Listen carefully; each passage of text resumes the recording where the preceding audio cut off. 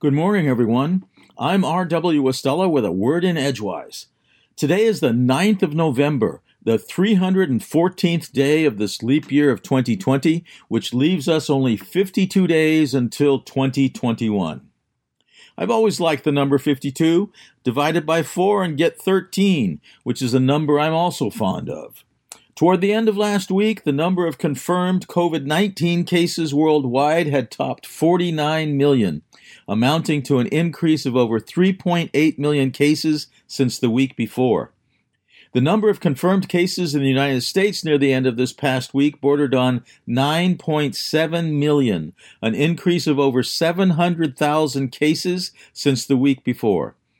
During that time, the American people listened to their president, Donald Trump, fervently disclaim COVID-19, saying this about the coronavirus: "We're rounding a corner. The virus is going away."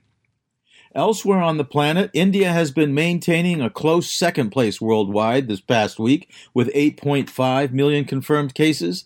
Brazil continues in third place worldwide with 5.6 million confirmed cases. Russia remains in fourth place, having approximately 1.8 million confirmed cases.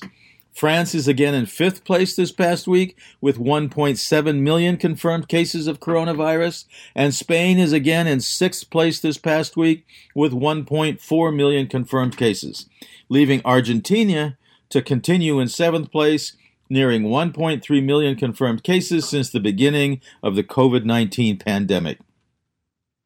Deaths from COVID-19 globally by this past Friday numbered near 1.3 million. Total confirmed COVID-19 deaths in the United States near the end of this past week were over 235,000, an increase again of at least 6,000 deaths from the previous week. In other words, nationwide, COVID-19 killed on average at least 857 United States citizens per day. Important to note is that the United States has only about 4% of the world's population, but we have almost 20% of the world's confirmed COVID-19 cases. So we continue as the number one hotspot for coronavirus deaths on the planet. COVID-19 couldn't ask for a better country to inhabit. Elsewhere internationally, second place in COVID fatalities goes again to Brazil, having over 161,000 deaths since the beginning of the pandemic. India is again in third place, having 125,000 deaths, and Mexico remains in fourth place with close to 94,000 deaths. Heavenward, beginning this morning and continuing for the next couple of mornings in the eastern pre-dawn sky, we will have the waning crescent moon interplaying with Mercury and two first-magnitude stars, the orange-tinned Arcturus and Spica, the brightest star in the constellation Virgo the Maiden. On Friday the 13th, look in the eastern sky mid-evening for the constellation Orion, the Hunter, and the portion of the constellation known as Orion's Belt, with its two brightest stars, Betelgeuse and Rigel. And the next evening, continuing for several evenings in the eastern sky from midnight until dawn, watch for the Leonid meteor shower, emanating from the constellation Leo the Lion.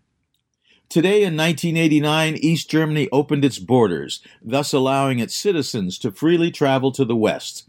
This included the Berlin Wall, such that 28 years after being built, it was being disassembled by local residents and by visitors who came equipped with hammers to chip off souvenirs.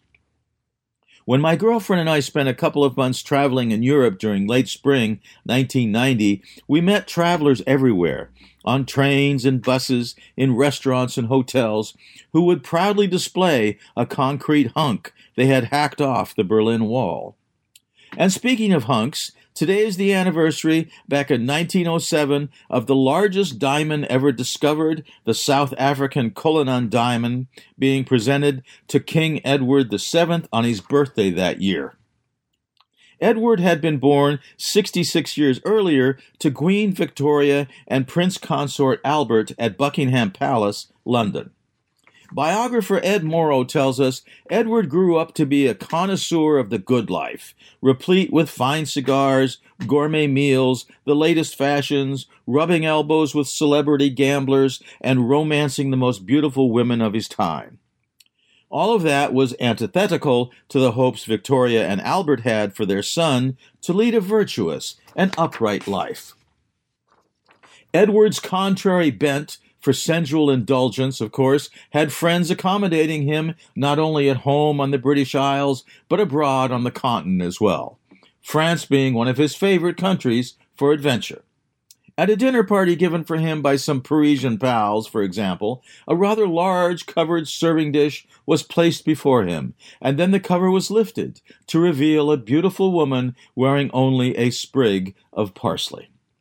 But back to that big rock, the Cullinan, the largest diamond ever found, weighing in its uncut state 3,106 metric carats, a sum which is the equivalent of 1.3 pounds.